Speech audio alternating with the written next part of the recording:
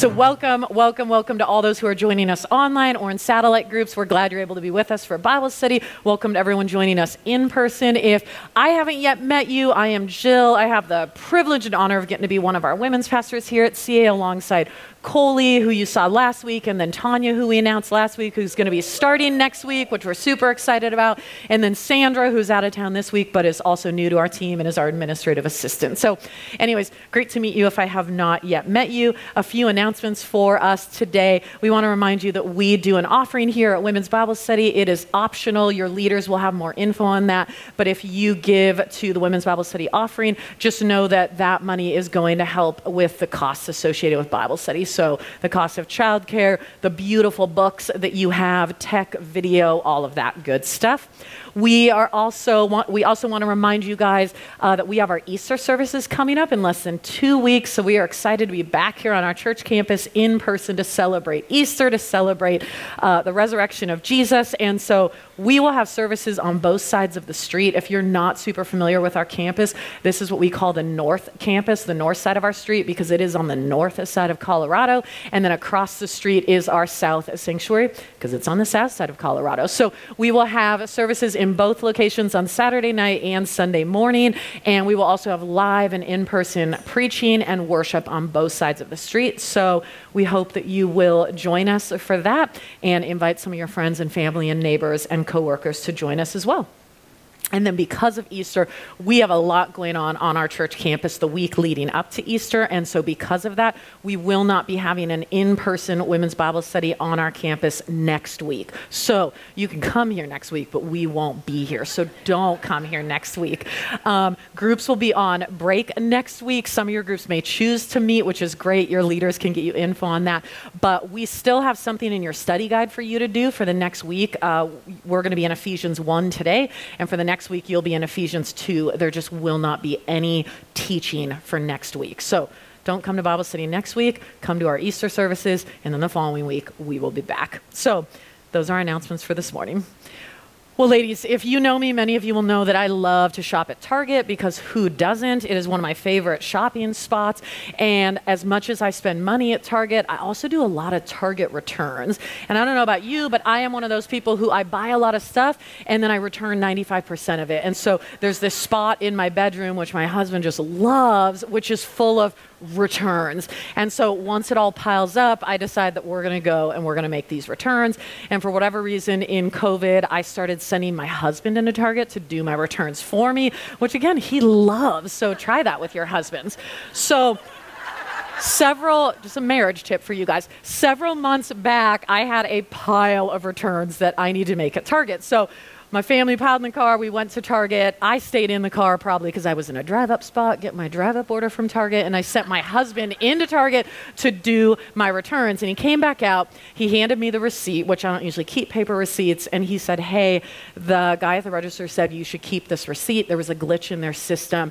If you don't see the refund in our bank account, then you'll want to have this receipt so that you can get the refund. It was a decently large amount. I think it was like $186. So I kept the receipt, I checked our bank account, and a few days later, there was a glitch in the Target system, but it was a different glitch than I had expected. It's not that they didn't choose to refund me, but they chose to refund me twice. So they gave me $186, which they owed me, and then they gave me another $186. And some of you are like, what's the problem? What's the point of this story? Go back and spend that money at Target. My conscience would not allow me to do that. And so I was just like, I gotta give Target their money back. Like, they need my $186. So I call up Target customer service and I tell them the story and I say, hey, look, you guys refunded me too much. Can you please take this off my account? They're like, yeah, we'll look into it. We'll get back to you. They never got back to me. So I called them again, told them the same story. They said, yeah, we'll get back to you. And then a few weeks later, I got a letter in the mail from Target corporate saying, hey, we've looked into your issue. We see that we have refunded you your $186. This issue is now resolved. And I thought, no, this is not resolved. You guys aren't understanding my issue. So I'm pretty annoyed at this point. I call customer service. I'm like, can I talk to a manager manager, a supervisor, someone. So this very nice woman gets on the phone. I tell her my whole story and I explain, I just don't think you guys are understanding. I don't want more money from you. I want to give you guys $186 back. She says, okay, I understand. And she's clearly looking at a computer or a screen of some sort. She's looking at my account and she says, hey, so look, I'm looking at your account and I see in the notes section that there's basically a note that says, if this customer calls back, please tell her that this issue has been resolved and she can keep the extra $186. And again, you guys might be thinking, that's great. What is the problem? Take that money. I was like, okay, so you want me to keep this money that you don't owe me, that I didn't earn, I don't deserve. You just want to give this to me? And she was like, I think that's what Target is saying to you. So I got off the phone, and instead of seeing it as a good gift, I immediately went onto my phone, onto my church app, and I gave that $186 back to the church. But before you say, well, that was generous, wow, that's not my point of the story. It wasn't actually my generosity. I did that because I was unable to receive what could have been just a gift of kindness, a gift of grace, something that I didn't deserve, that I didn't expect, that I didn't earn, but that could have been a gift to me in that season. And I share that to say that I had trouble receiving something that I hadn't earned and didn't deserve. And so I share this story because I think a lot of us struggle to receive. Now, you might not struggle to receive $186 from Target. And if you're like, how do I make that happen? It was the Eagle Rock Target. I don't know what else to tell you. But maybe you struggle with receiving words of kindness. Maybe you struggle with receiving love from others. Maybe you struggle with receiving a free meal. You know, when you're at lunch with a girlfriend and they're like, let me pay for you. And then you're like, no, let me pay for you. And then you go back and forth, who's going to pay? We struggle to receive things from people, right? And each of us probably have our different reasons why it's hard to receive. I think at least for me, a part of it is I like to be in control. Allison talked about control earlier when we were worshiping. I like to be in control. I like to be active and doing things and know that if I'm receiving or if I'm getting things, it's because I've done something to earn it. And so I share this story because in Ephesians 1, which is the chapter that we're in today and that you've been in this past week, there is so much in Ephesians 1 that we just need to receive. And if I'm honest, when I read Ephesians 1 and was prepping to teach from it, I really struggled to prepare to teach from it. And a part of it was because I like to look at the scriptures for what I can do. I'm like, all right, give me my to-do list. What can I do for God? How can I obey God? And there is stuff for us to do in Ephesians. But in this first chapter, there's way more for us to receive. And so I want to pray right now before we jump into Ephesians 1. And I just want to pray that we, myself included, will be able to receive all that God has for us in this truth of Ephesians 1. So would you join me as we pray? God, thank you so much for your word. And thank you for how much you have done for us, Lord. And God, I love what Allison shared earlier when we were worshiping, that even the things we do, so much of life, most of life is out of our control, God. Ultimately, it's in your hands, it's in your control. And so much of what we do is really just us responding to you and responding to what you've done for us, Lord. So God, I thank you for all you've done for us. And I thank you, Lord, for all that you want us to receive from you. Ephesians has so much for us to receive, Lord. And so God, I pray today that for myself and each woman here and each woman online or in a satellite group, God, help us to receive your truth that's here in Ephesians 1. God, help us to receive the truth of what you've done for us that we didn't earn, we don't deserve, and we could never work for, Lord, but that you've just given us out of your grace. So God, would your Holy Spirit guide us this morning, and would you speak to us, Lord, and would you encourage us? We pray all this in your great name, Jesus. Amen. All right, ladies, well, we're in Ephesians 1, and here's how Ephesians 1 begins. It says, Paul, an apostle of Christ Jesus, by the will of God, to God's holy people in Ephesus, the faithful in Christ Jesus, grace and peace to you from God our Father and the Lord Jesus Christ.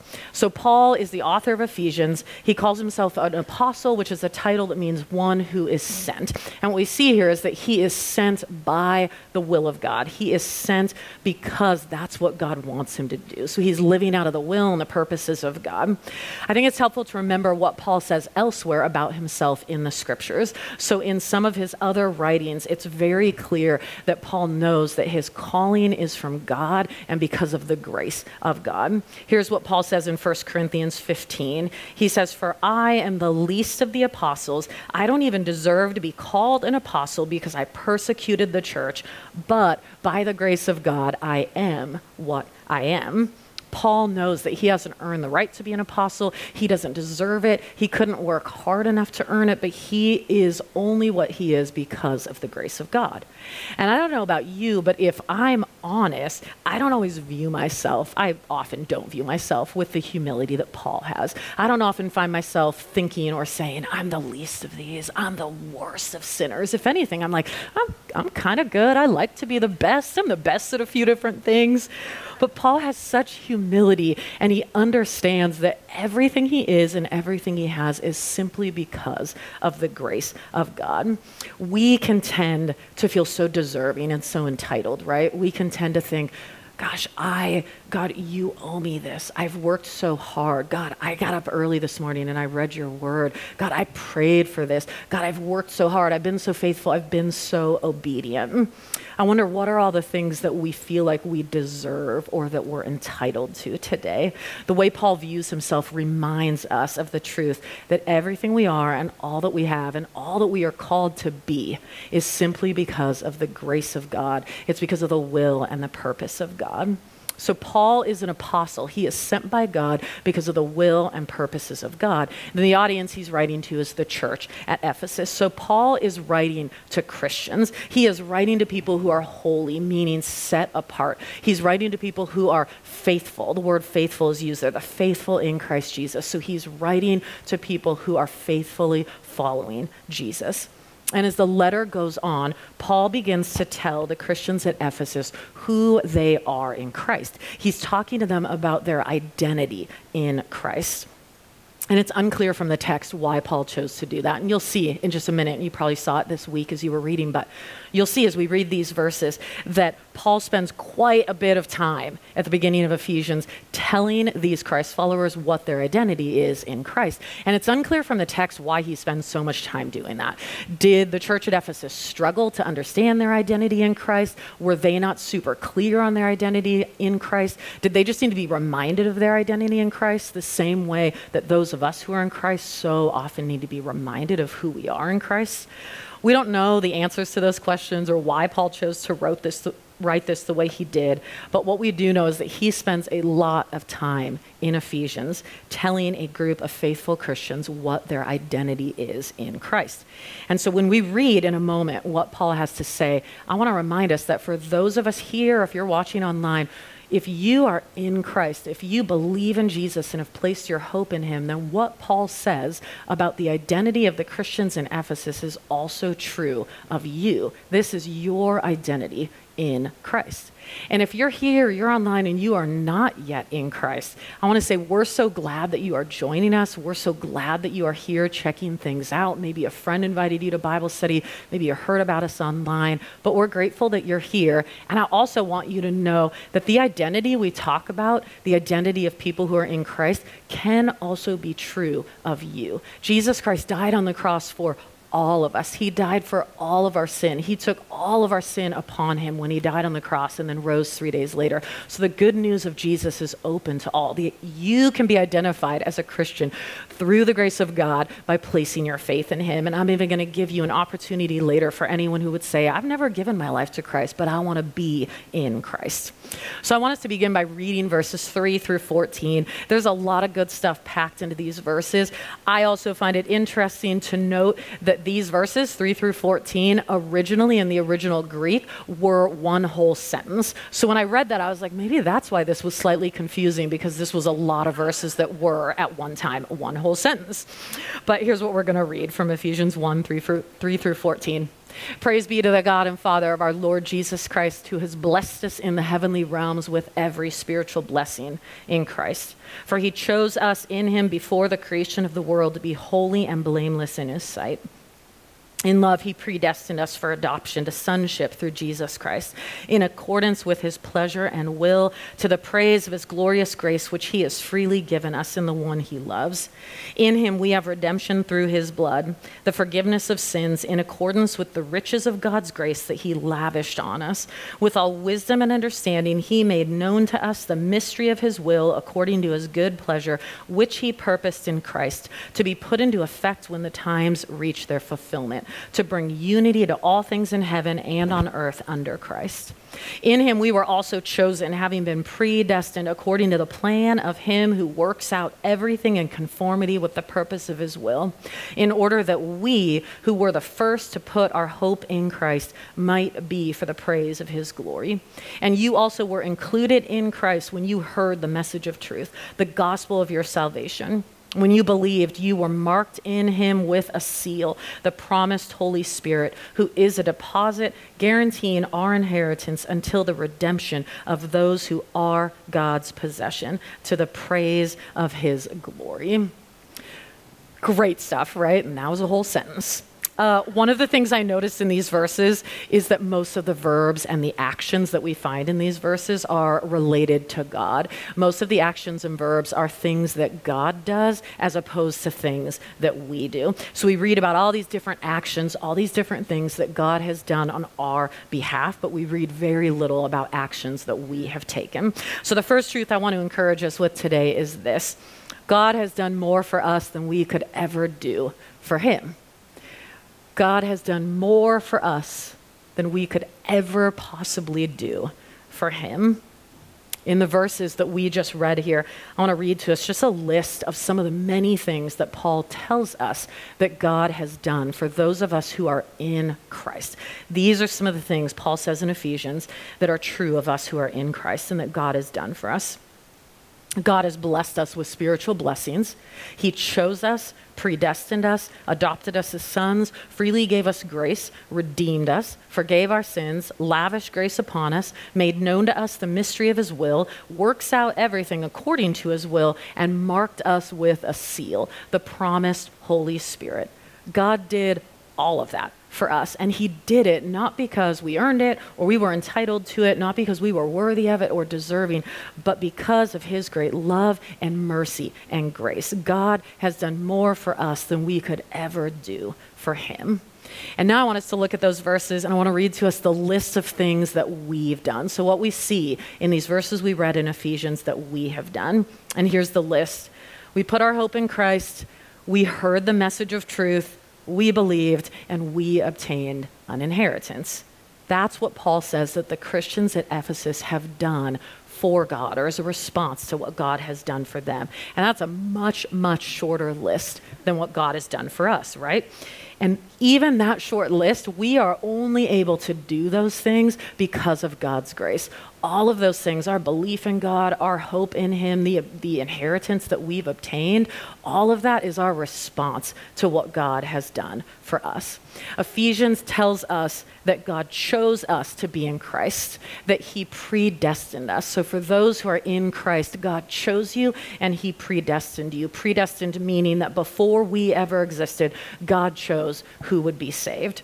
Now, you might hear that and you might be thinking, well, wait a minute, how does that work? Did God choose us? Did we choose God? What about free will? Is God forcing some people to choose him or not choose him? Do I have free will? Don't I have free will?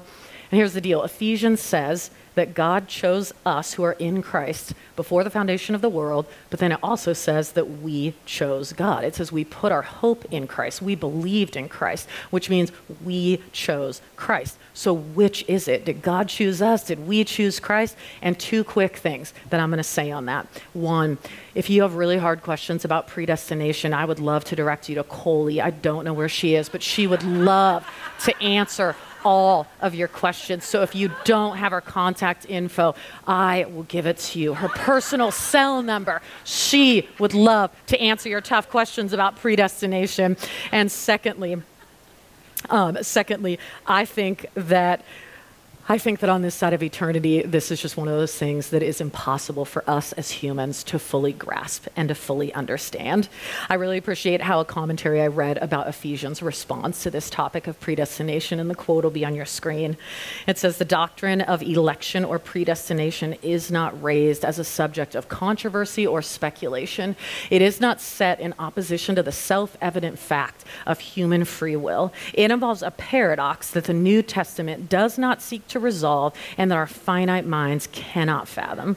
Paul emphasizes both the sovereign purpose of God and our free will. So he, referring to Paul, he took the gospel of grace and he offered it to all, but then to those who had accepted the gospel, he, Paul, set forward the doctrine of election. So the truth is, ladies, I don't know how predestination works. You can try and email Coley. I don't think Coley knows how predestination works.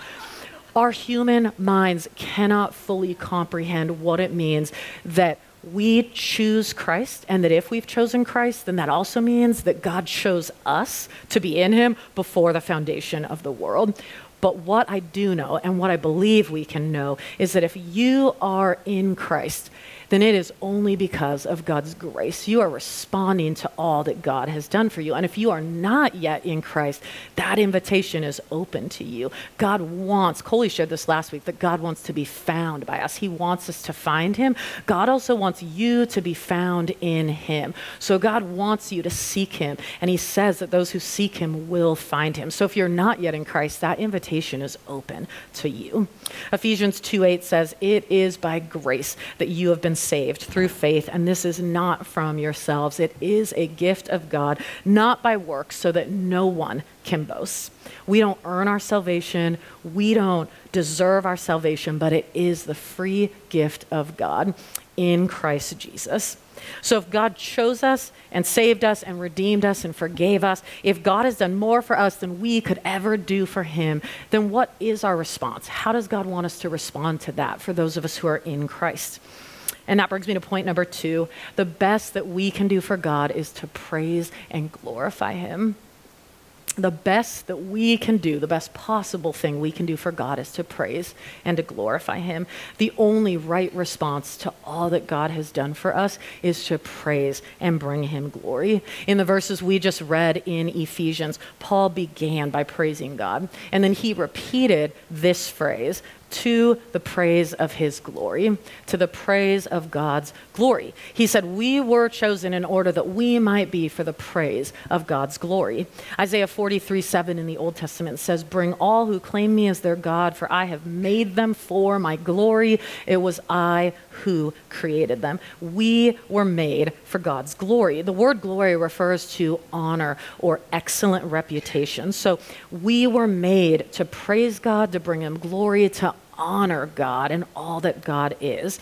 So if we were made to live, if those of us in Christ are to live for the praise of God's glory, then that means that we need to bring him honor. The way that we live should reflect God's character, his attributes, his heart, the things that God cares about, his splendor, his excellence. Everything we do as Christ followers should point to God and the beauty of who he is. 1 Corinthians 10:31 says, "Whether you eat or drink or whatever you do, do it all for the glory of God, for his honor, for his praise." And I wonder, how are you and I doing today in doing everything we do for the glory of God? For many of us, if we're honest, we are so prone to live for our own glory, right? We want the honor, we want the praise, we want the acclamation, we want people to praise us and see all the good in us. And the truth is, we can't take credit for anything good in us or anything good that God has done through us. Everything good about us is only because of God, and every good thing we've ever done is also only because of God and his grace toward us. So what would it look like to live for the praise of God's glory? What would it look like to live as women who are praising him and bringing glory and honor to him in every season of life?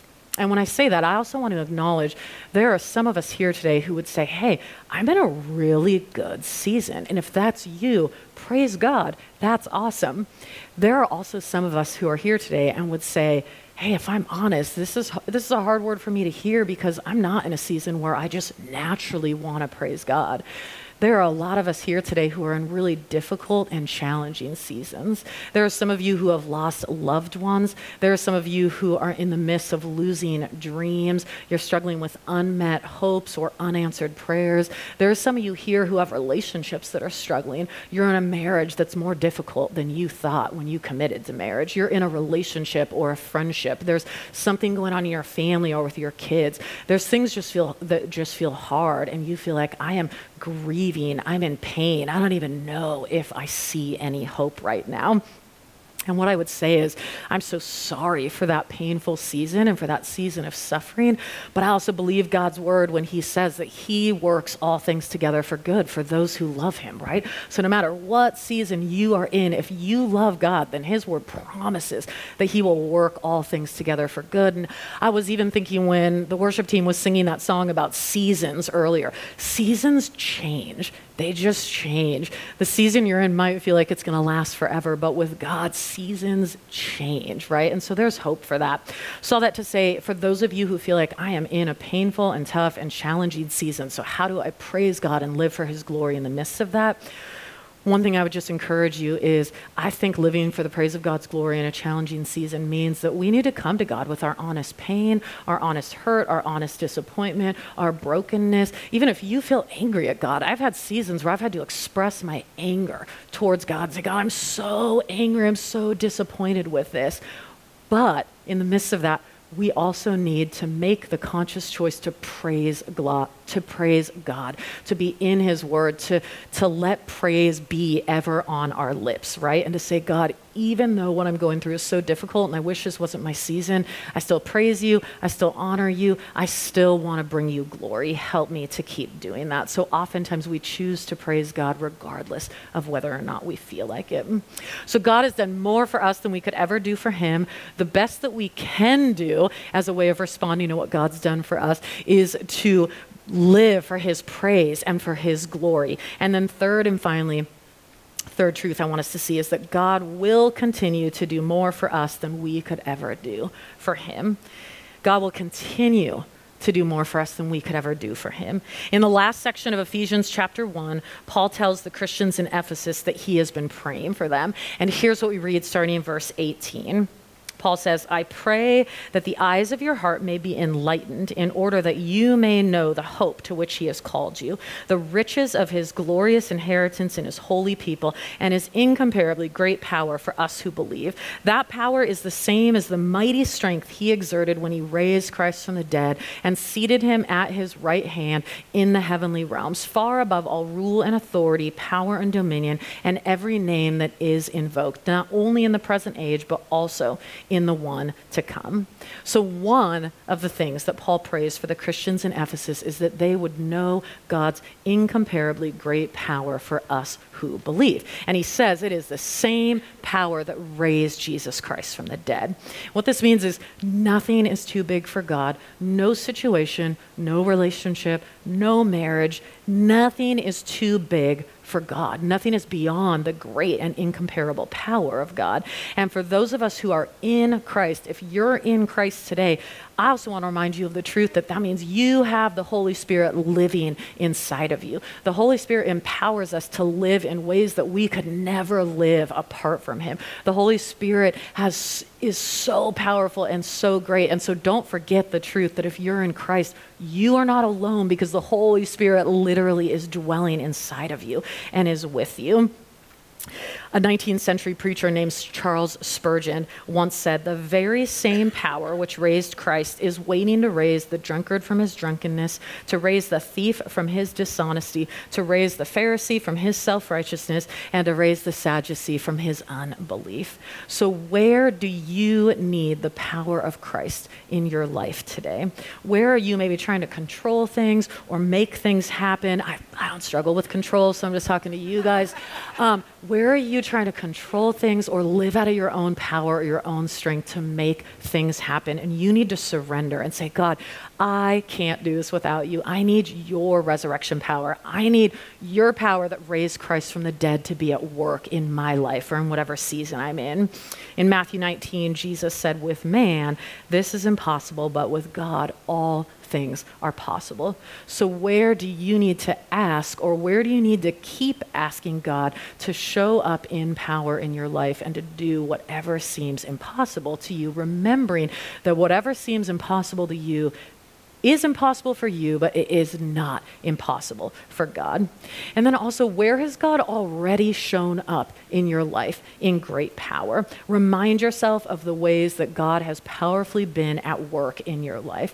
God has done what seems impossible, and he will continue to do what seems impossible because of his great and incomparable power.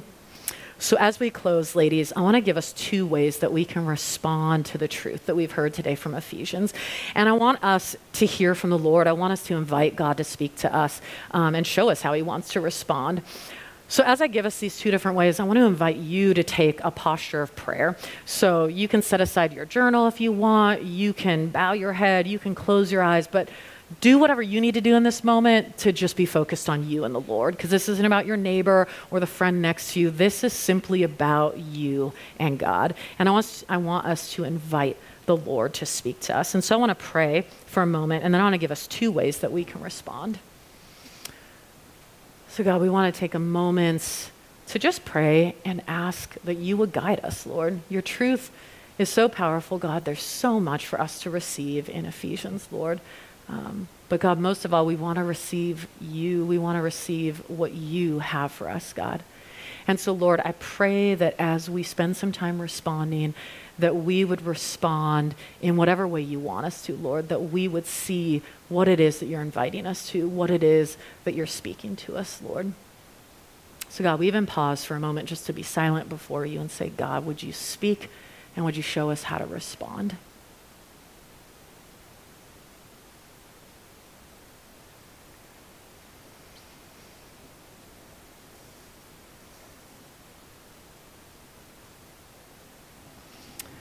So 2 ways that we can respond.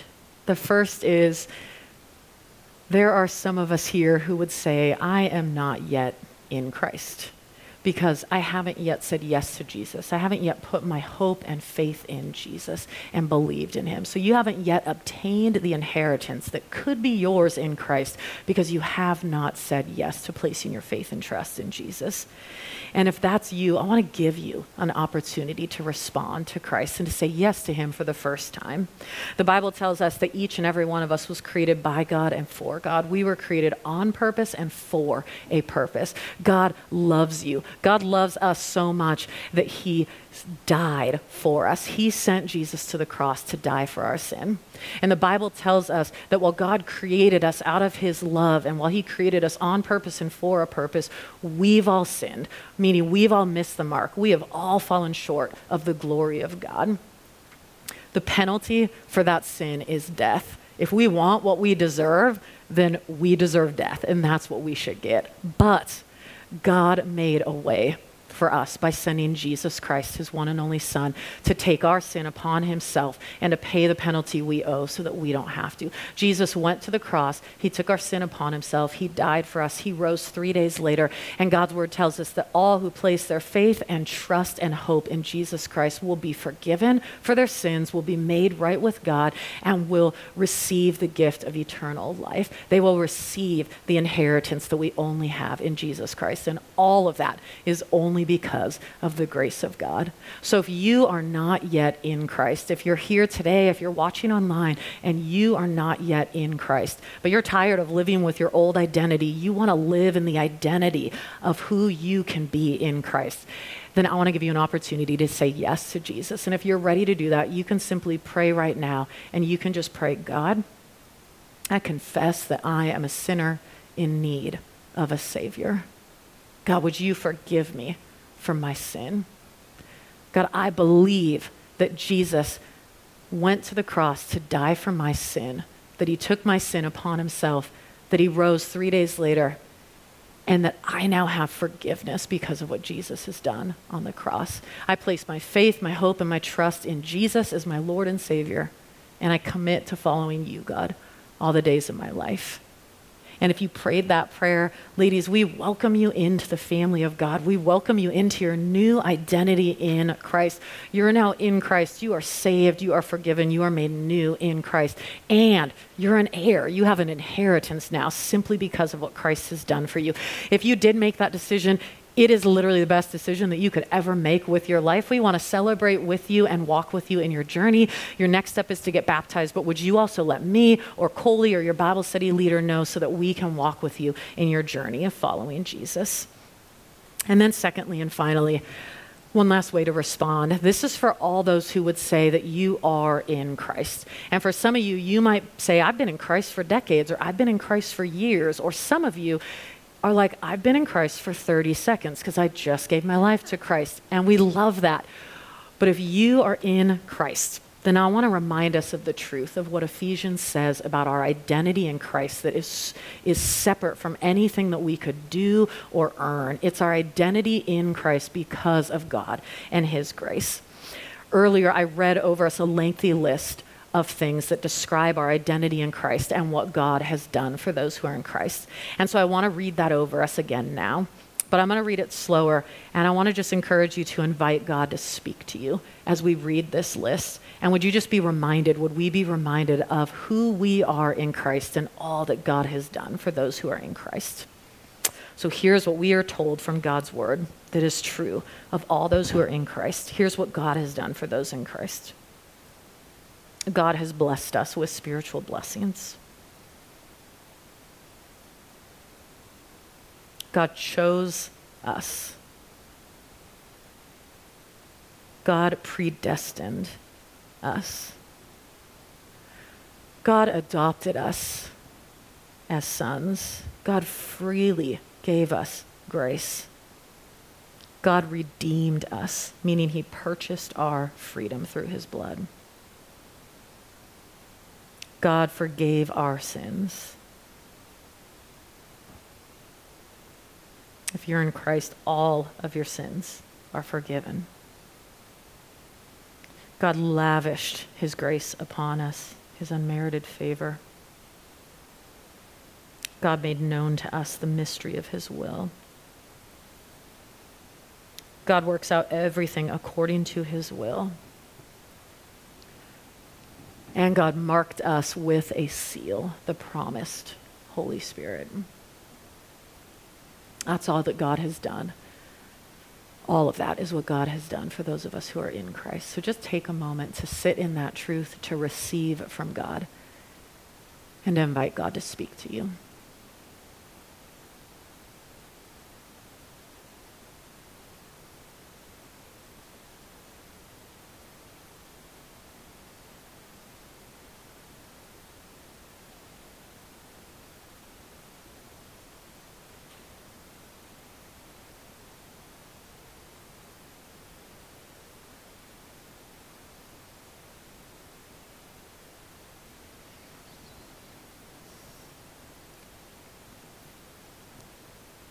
Father God, we love you. We are so grateful for all that you have done for us, Lord.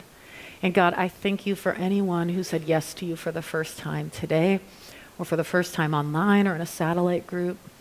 God, thank you for every salvation that is represented here. Thank you for those who've been following you for decades, and those who've been following you for years, and those who've been following you for minutes, God.